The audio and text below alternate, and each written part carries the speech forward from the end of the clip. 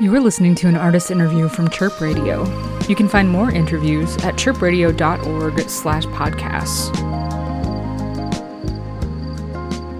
Hi, this is Mick, and you are listening to a Chirp Radio artist interview. I am on the line right now with Woody Goss. He has a new album out called Rainbow Beach. How are you doing, Woody? I'm really great. Hi, Mick. Why don't you introduce yourself? Yeah, sure. Most of the people who listen to my music know me from the band Wolfpack, which I play keyboard and have composed songs for, I don't know, 10 years or however long we've been going. And I have become a deep Chicago birder in the past year or two. Yeah, and I'm really excited about, the way that you've allowed your passions to overlap a little bit with this album, Rainbow Beach. Guessing that you are the sole composer of these tracks, but were you also the sole player as well? Who else is on this album? Yeah, so there are one or two covers on there.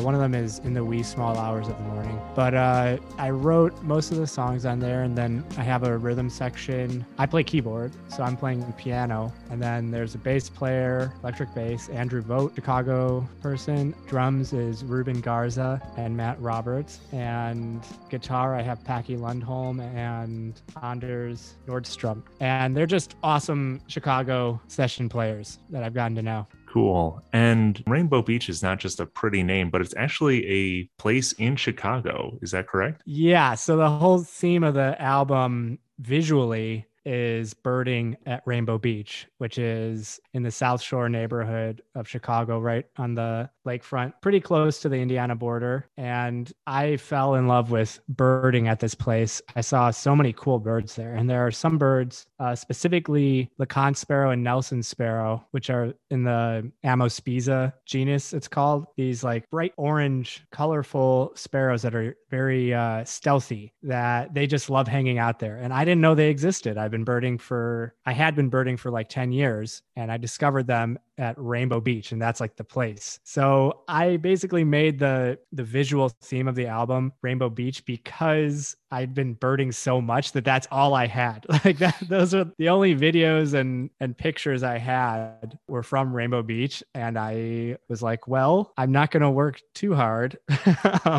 So this is now what the album is. Yeah. The music is pretty chill and feels kind of like beach music, whatever that means. So okay, yeah, that was actually something that I was going to say, is that a lot of the music does feel like it's sort of being brought in by the tide. Like it's very cool. Yeah. I'm guessing that you wrote a lot of these tracks not knowing that you were going to name the album after Rainbow Beach. Is this just sort of like your general mood when it comes to your solo music, or what were some of your inspirations? For this one, my inspiration, was I wanted to make something relaxing. There was this song, Booker T and the MGs had this song called Sunday Sermon that I've been listening to for a few years. And I put this song on whenever I just wanted to chill out. And I was like, man, I want more music like this. And so that was kind of the inspiration. It was like, I need more music with just a ride cymbal and a piano just grooving. And that was it. Probably if there was like a piano, like on the jazz side of things, my main influence is Ahmad Jamal Trio. That's where I go to when I'm thinking about the way they would arrange things and the way they would leave space. I love that music. Ahmad Jamal, the famous ones are at the Pershing Lounge in Chicago, actually. And that stuff is like, I know every note of those recordings. They're like they're deep inside me.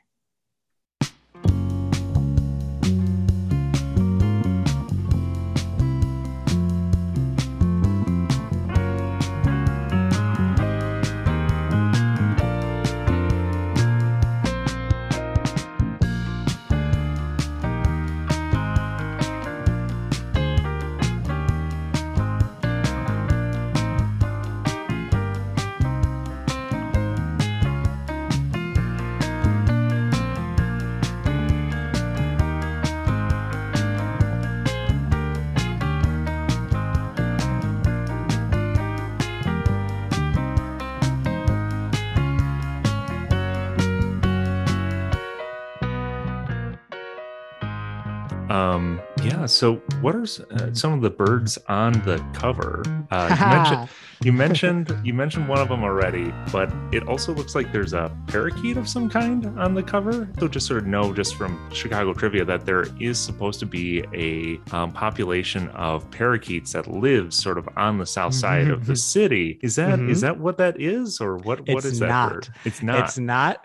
But I'm so glad that we're talking about this. Okay, monk parakeets are a very interesting story. They got to North America and really a lot of the temperate world, like in Europe and Asia, I believe too, because people brought them there and they escaped. But the thing is, I hope I'm not messing this up, but the thing is, I think because they nest communally, they're able to survive the winter, even though they're tropical birds, they're parrots. But that's not a monk parakeet. What's on the cover is a Carolina parakeet, and it's actually an extinct animal. And so it's kind of like a very dark, almost like a dark joke, but it's kind of like one of those little nuggets for anybody who knows what they're looking at. The Carolina parakeet was the only native species of parrot in the United States. It went and it used to even be in Chicago. It wasn't a ton of places. I think it was more further south, like southeast, but there were some in Chicago people know from like written records. So, it's very possible that Carolina parakeets were at some point, on the Rainbow Beach shoreline. Okay. Is there any sort of deeper thematic meaning for including an extinct bird on the cover of your album? That's up to you, to decide. But like, I also had the artist, Katie Eberts is her name. She's awesome. I met her in college and she lives up in the UP in Michigan. She did the album cover. And I also asked her to put some garbage on there because any birder who has been to Rainbow Beach knows that there's so much garbage on that beach. And so, yeah, like part of the theme of the visuals, even with the bird photos that I put in the vinyl that I'm sending out, the part of the theme is, modern humanity and nature just kind of like smushed together. There's garbage on there. There's the skyline in the background, and there's an extinct bird, which I need to look up how the Carolina parakeet went extinct. I think it was just straight up hunting. I think people just shot him to death.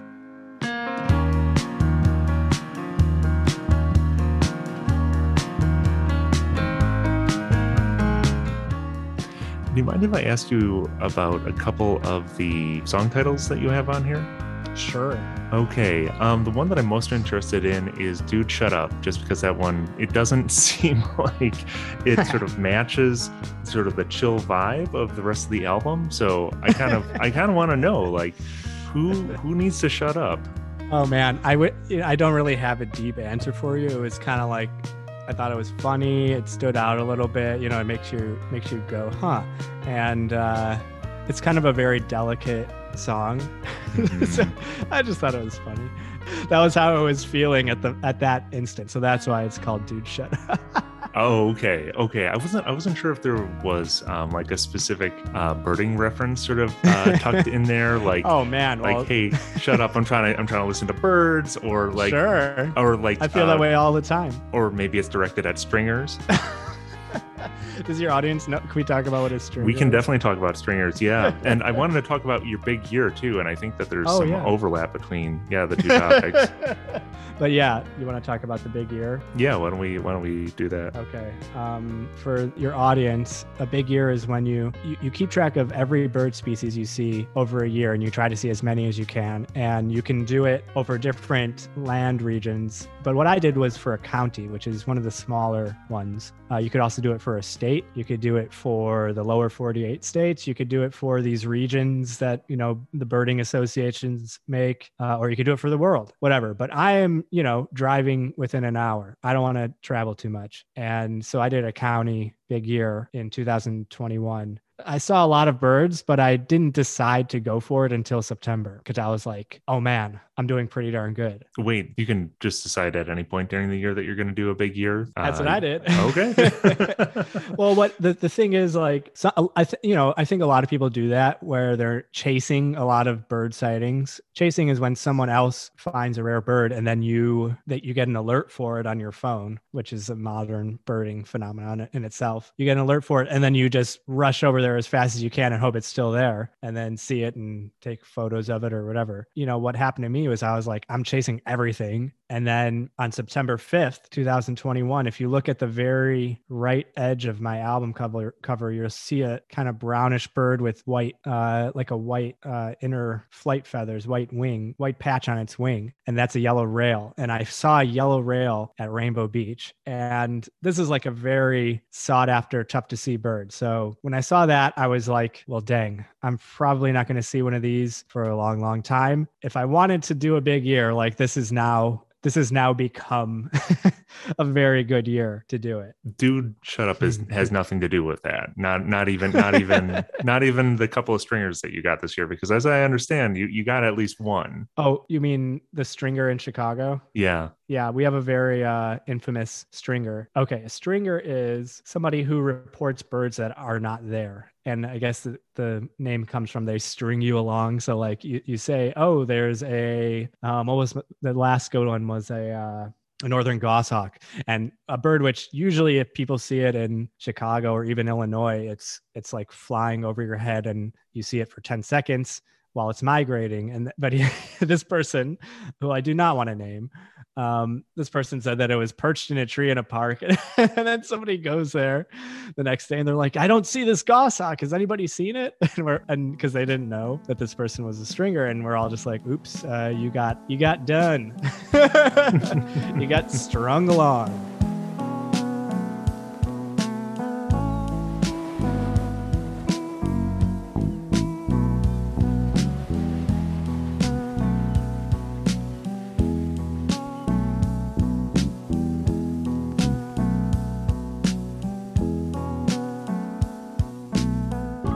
Again, for Chirp Radio, this has been Mick in conversation with Woody Goss. He has a new album out. It's called Rainbow Beach. And thank you so much for chatting with me. Yeah, thanks, Mick. This has been an artist interview from Chirp Radio.